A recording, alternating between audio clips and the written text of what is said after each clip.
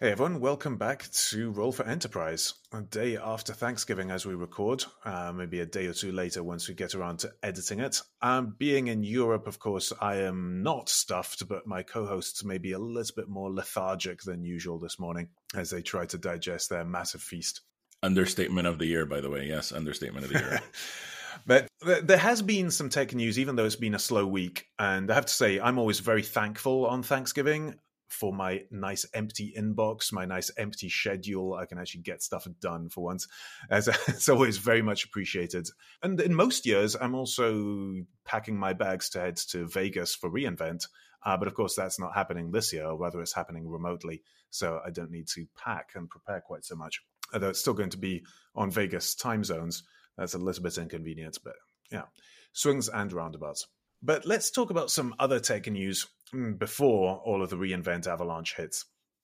So one thing that's caught my attention was the Instana deal. So IBM has picked up Instana, and the plan is that they're going to fold it into their existing AI-powered offerings.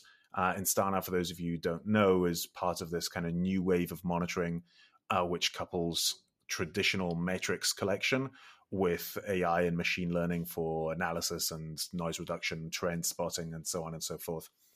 And so that kind of fits with what IBM's been doing with Watson, or at least what they've been talking about a lot with Watson. One of the interesting things about Watson is that actual concrete deals that go beyond the headline are quite hard to find on the ground. No one really takes Watson seriously, but yeah, that's for another day. So, and I think that's an understatement as well. I mean, 2 for 2. yeah, there you go. Why don't we start with Zach, who's been quiet today? Have you been following up on this? Do you have any opinions on what this means, either for IBM's chances or for the wider monitoring market? Yeah, I mean, we're seeing a lot of this, right? A lot of acquisitions of AI ops or operation companies. I mean, I think a lot of it has to do with what we've been going through the last 6-7 months. These digital transformation initiatives and visibility into networks, just trying to adjust to this new norm. And I think this is not going to end. I think we'll see more of this, as we go forward. But I think it makes sense for IBM. I mean, especially now, it seems like there's a renewed, not shift, but a renewed focus on the edge, and now they're going to be able to provide some visibility that's been needed. So I mean, it fills a hole for them. And again, we're going to see more of this. Mike, what do you think? Ops is changing, right? And I think your traditional kind of monitoring plays are kind of done because it's not. I mean, look, years ago we would care about, hey, we want to know if something is up or down, but I think now it's shifted a lot to performance based, right? We want to know if everything's running as optimal as it can. Give us some recommendations on what we can make better. And I think if you look at the leaders in the space, I mean, they're all focused on the application side, right? There's a lot of Dynatrace customers out there, a lot of New Relic customers, even App Dynamics, and I think those are like clearly the leaders. Maybe Splunk coming up there, but it's really shifted. So I think what you're seeing is the rest or the leftovers are all kind of merging and coming together. I think the more interesting thing here is that IBM is putting Instana in their bucket, which I wouldn't have seen coming, but it's quite interesting that even IBM sees it and is like, all right, we got to get into this somehow. But it's really been a shift to the application focus for most companies, and that's why some of these players, I think, are seeing limited growth or having issues to evolve their product. I mean, that's at least the way I see it. Yeah, I think that makes sense because IBM, as well as most of the other traditional monitoring vendors, they're very much focused on the metrics, on the up and down type of notifications. And that makes a lot of sense when you're looking at a monolithic application. If the server's up, the application's up, server's down, application's down, nice and easy binary. These days with microservices, it's a lot more complicated than that, both to figure out, is the thing even up? What is the chain of components that's required for your application to be considered to be up versus down? How do you measure performance? And the only way to do that is to switch it, to turn it inside out. You can't look at it from the data center point of view, because there probably isn't a data center anymore. You have to look at it from the end user's point of view, what they're trying to do, what they're trying to achieve. It really becomes an end user experience type of metric that people look at, and it's all about that end user experience. Absolutely right, Dominic. And And I think the other thing happening is most products, most even middleware, all have metrics or some kind of reporting or monitoring built into them. So we are also seeing a shift to aggregator type solutions, in terms of like, if you look at Splunk and what they're doing, right? I think that's also kind of pivoting this industry somewhat. Well, we've had how many years of monitoring tools? So I think we're just seeing a big shift away from that. These things have been reactive. Kind of what we're all talking about here, right? Red light, green light. These things are just very monolithic, and so everybody's looking forward to how do we go ahead and what's the best way to? I don't even like the word monitoring, but what's the best way to observe what's going on in this environment? A move away from these old monitoring tools that just aren't viable. They don't provide what they need anymore from a visibility perspective. So yeah, we'll probably see a lot more of this going into next year.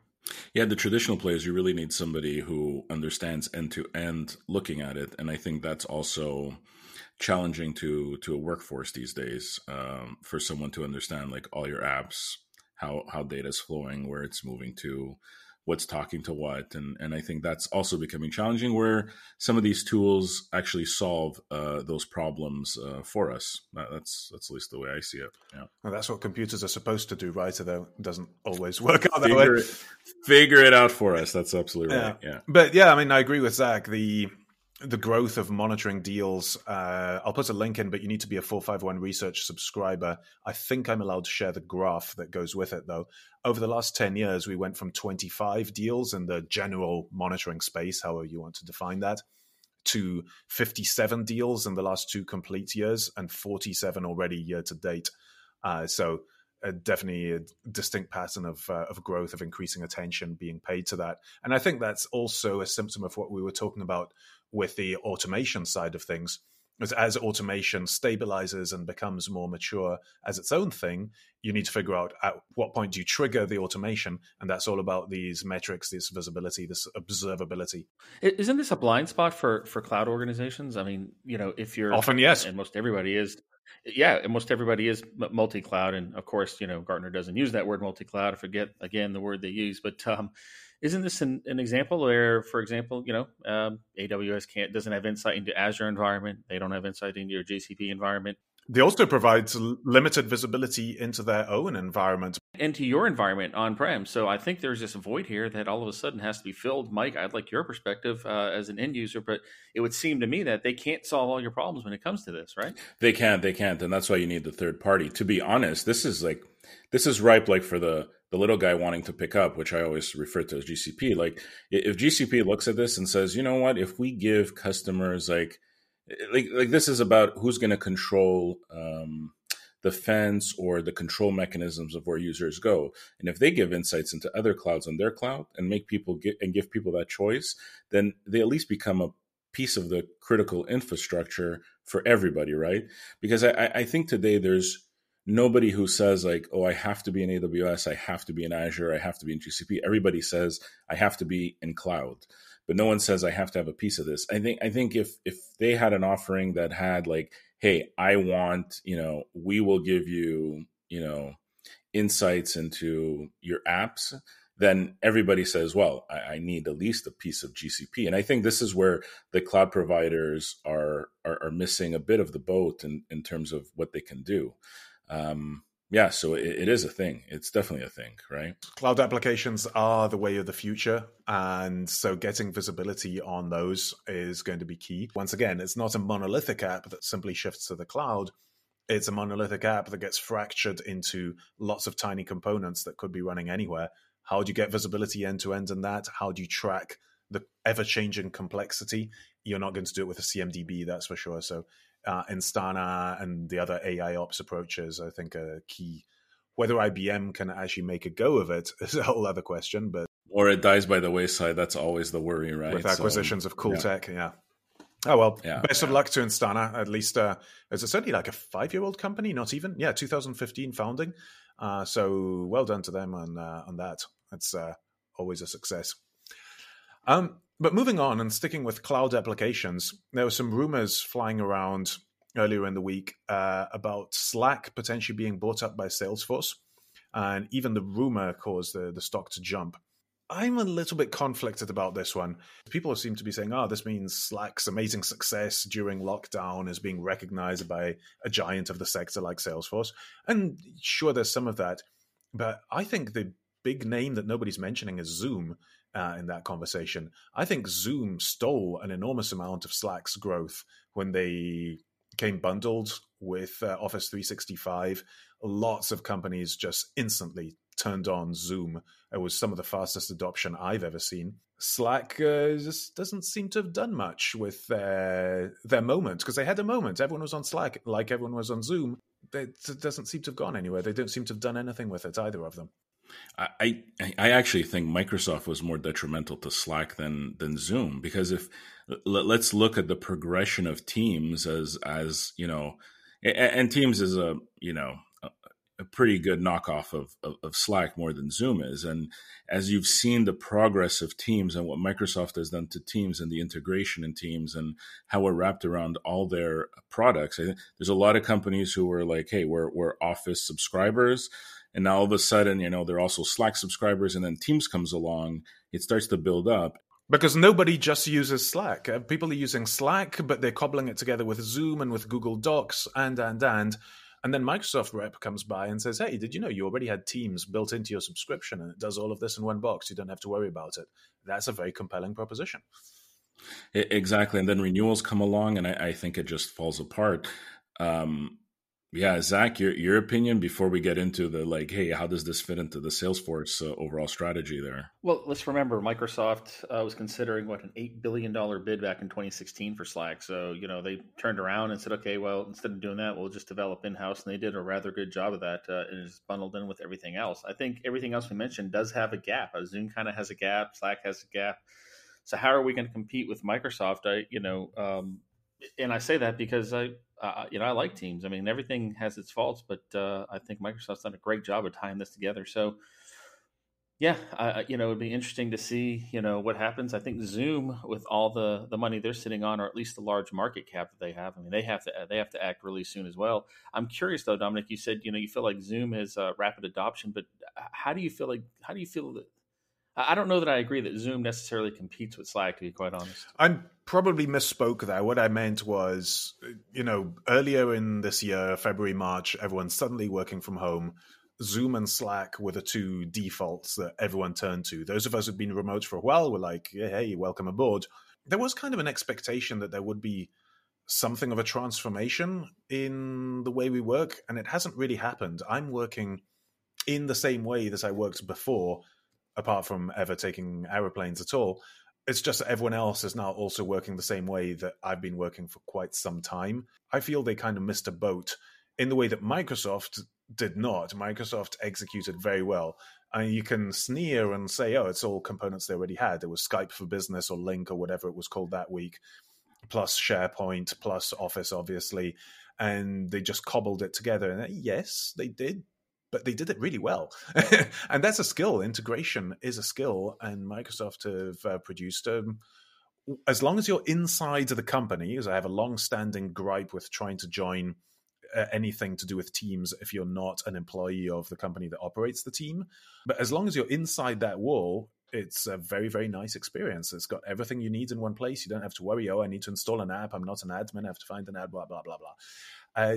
It just seems like a really missed opportunity for both of those two, and an acquisition by Salesforce for no matter how many billions would be a bit of a failure of potential, I think. How about Amazon? Have they missed a boat here? I mean, they are Amazon Chime.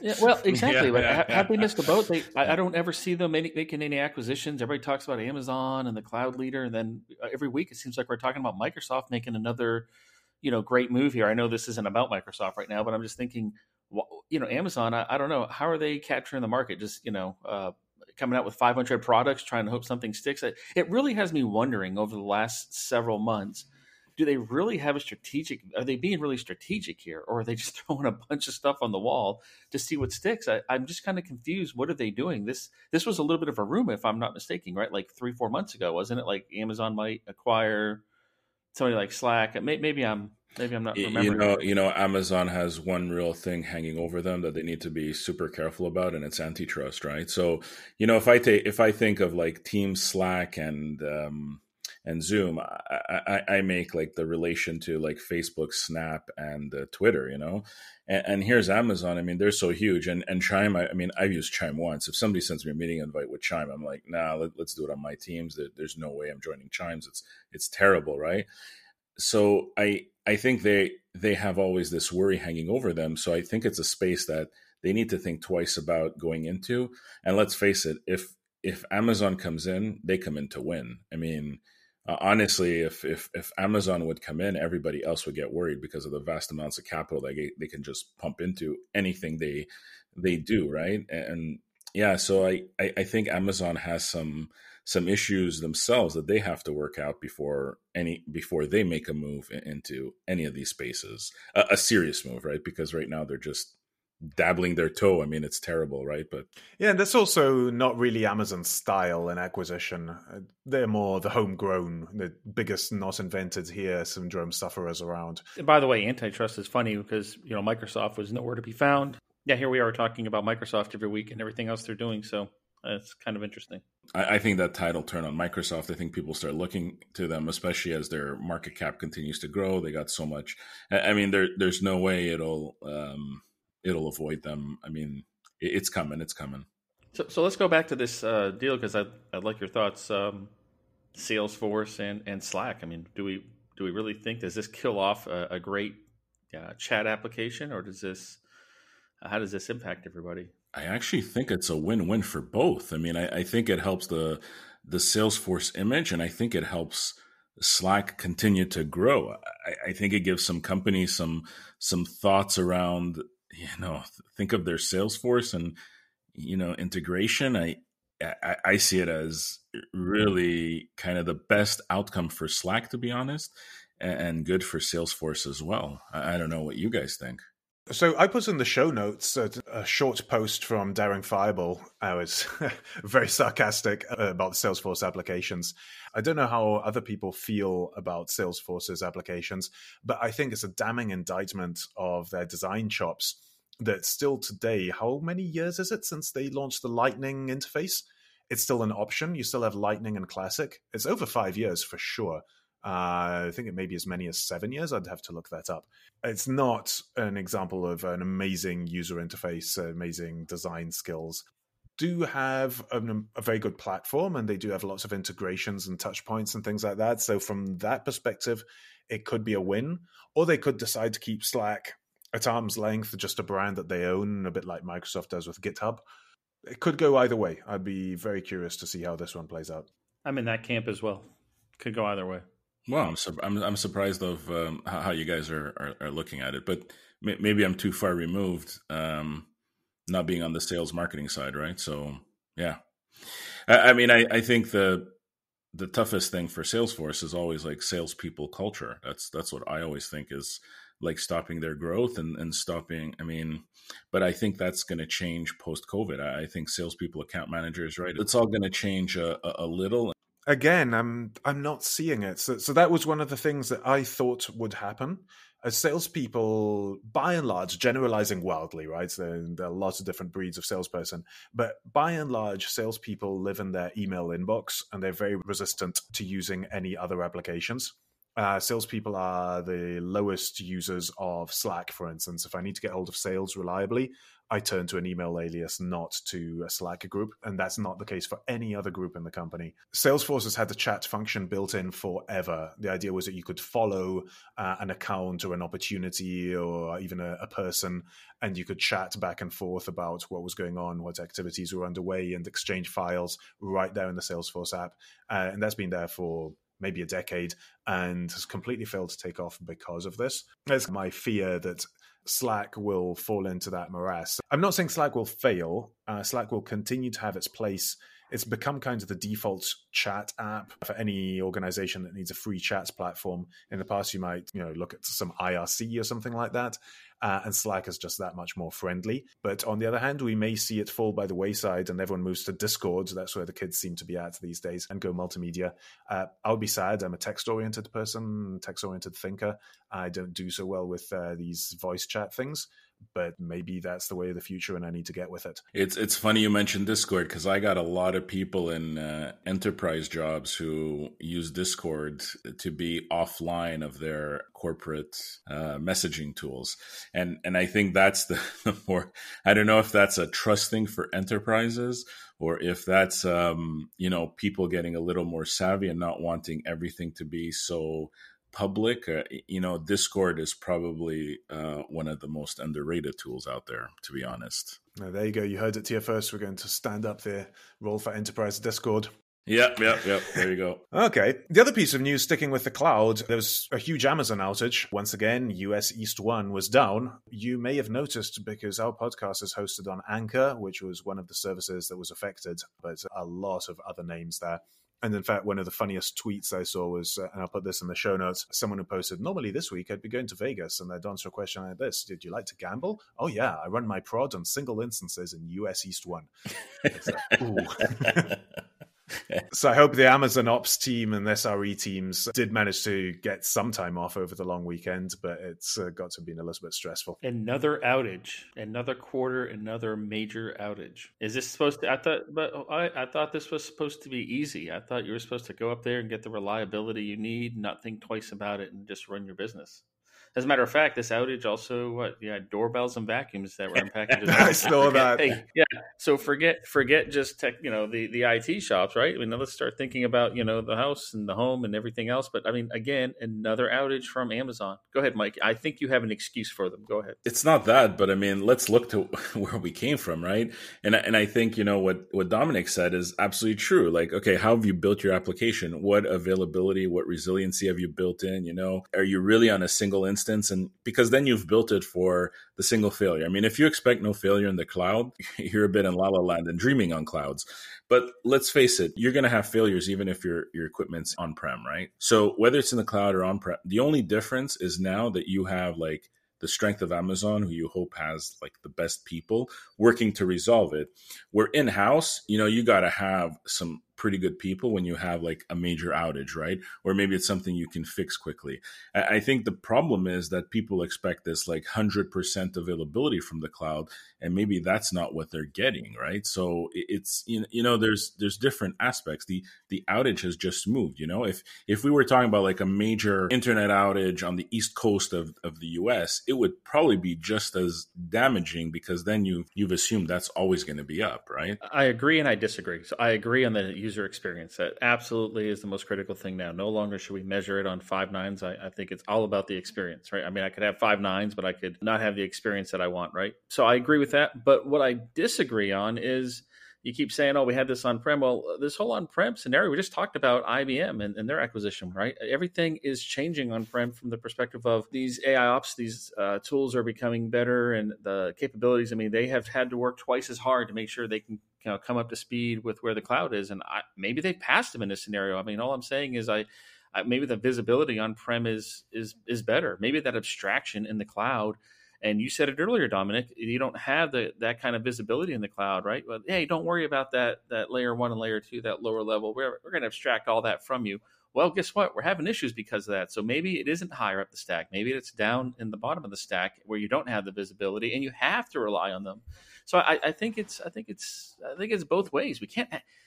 I'm not going to give them a free pass just because it's and it sounds easy to say, Mike, as well as I do. It's very difficult to rewrite these apps or get these apps working the way they should. So it's all about the application architecture. That doesn't change in the cloud. There are Amazon services that are single region. And so you're kind of stuck with it. If you want to use that service, you're going to be in one region. If you're very unlucky and the entire region goes down because you put it in US East 1 like a crazy person, then you're going to lose that Amazon service and you don't really have much recourse. But a bunch of Amazon services, you can choose multi-region. There are services out there that are multi-cloud, and you can stand up a bit of it in Azure or in Google Cloud, so that even if you lose your Amazon resources, your end-to-end service from the point of view of the end users, once again, is going to be up. But you have to look also beyond your own architecture diagram. There was a tweet I put out, I'll put the link in the show notes. Someone was saying, yeah, we're up. Our payment processor, unfortunately, is not up. If you're operating a web shop and your payment processor is down, well, from the point of view of the end user and of anyone trying to get anything done in the web shop, it might as well be down. So you have to think about this, not just 360 degrees, but 720 degrees, whatever that would be. It's every component of that you use, every agreement you sign, every software you take in, you need to think about how good they are, especially when you start to talk about some of these startups who have grown. Obviously, when you start, you're going to be very cost conscious. You might be cutting some corners, but at some point you hope that everybody comes back and builds the resiliency needed in their product. And of course, some don't. Wait for these outages and then fix it from there, right? Yeah, the real test of your architecture is when, and I'm going to show my age a minute, is when you get /dotted. And look back at Zoom. I mean, I think these scenarios are recoverable. We spoke episodes ago about Zoom security. I don't know if you guys have noticed, but Zoom has become like a term like Google is. People are underestimating a bit the power of Zoom now because they have become the Google of meetings. Hey, I'm going to have a Zoom. Even here, nobody wants to have a Google Hangout. Like the government is having Zoom meetings. Like, who would have thought that would have been possible this day and age? And I'm in shock. And I think the biggest thing is the loss for WebEx here. I mean, nobody talks about WebEx anymore. In fact, I think it's kind of what you said, Dominic, with Teams. No one wants to use Teams if you're not the Teams native user. And I think it's the same for WebEx. It's shocking how things have changed. I'll say I don't get the WebEx hate. I had to use WebEx the other day with a firm that still has WebEx as their default. It's fine. It's nice. My goodness, I still get users who complain about WebEx and, we don't use it. And I think it's okay for tech-savvy people, but as soon as you get like the non-tech-savvy users using it, it just falls completely apart. I think that's where Zoom is eating everybody's lunch. Yeah, I've said before, Zoom's secret power is they focused entirely on that one metric, how quickly can we get people in the meeting, and they've delivered, so you can't blame them. And that's a nice bridge, actually, to final segment. Normally we do recommendations, but this week it seemed appropriate to talk about things that we're thankful for. And despite me bad-mouthing them, I am quite thankful for Slack and Zoom and all of the rest of the apps and services that have made it easy for me to work remotely this year, and for me, every year, to be honest. I can't remember the last time I had an office-based job. They make it work. They stood up to what must have been some interesting operational challenges when their usage went through the roof very suddenly in the spring. Well done, and keep up the good work. I hope the acquisitions work out for the ones who get acquired, and the other strategies work out for the ones who don't. Yeah, and I think along the same lines, what I'm thankful for is like you have that virtual space of all the tools you use, and then the home office space. I think luckily enough, I'm well set up here, and it's been an easy transition. So that's what I'm thankful for. Oh, big +1 to that one. When I'm talking to some of my friends and colleagues who don't have that luxury and they were trying to work from the kitchen table and their flatmate is trying to have a call. It gets tough, yeah. But Dominic, I think also, the curve monitor plays into that. So have you pulled the trigger yet? I mean, I've not.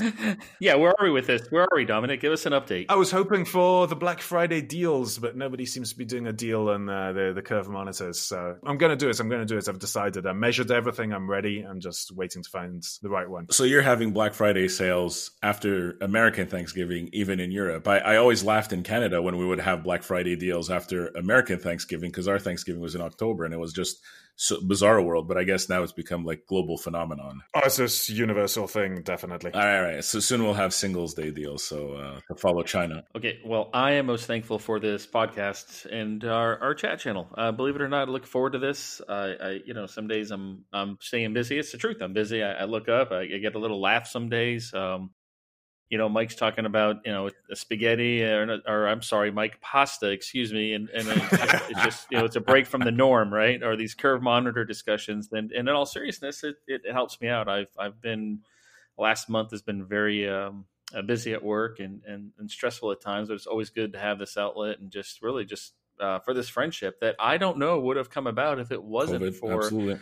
This pandemic, to be quite honest, right? So there's always something good to pull out of these things, and I mean that sincerely. I think that for me is a big thing to get us all together. And I'm sure Mike and Dominic, you'll have something to say because the two of you, while I knew both of you before this, the two of you hadn't met before this. No, exactly. It's been really good. I would agree with that as well as a good couple of choices by both of you. But I look forward to my Fridays when we get to record, we get to hang out. And so thanks also to the listeners who indulge us. But to be honest, we'd probably be doing this even on our own.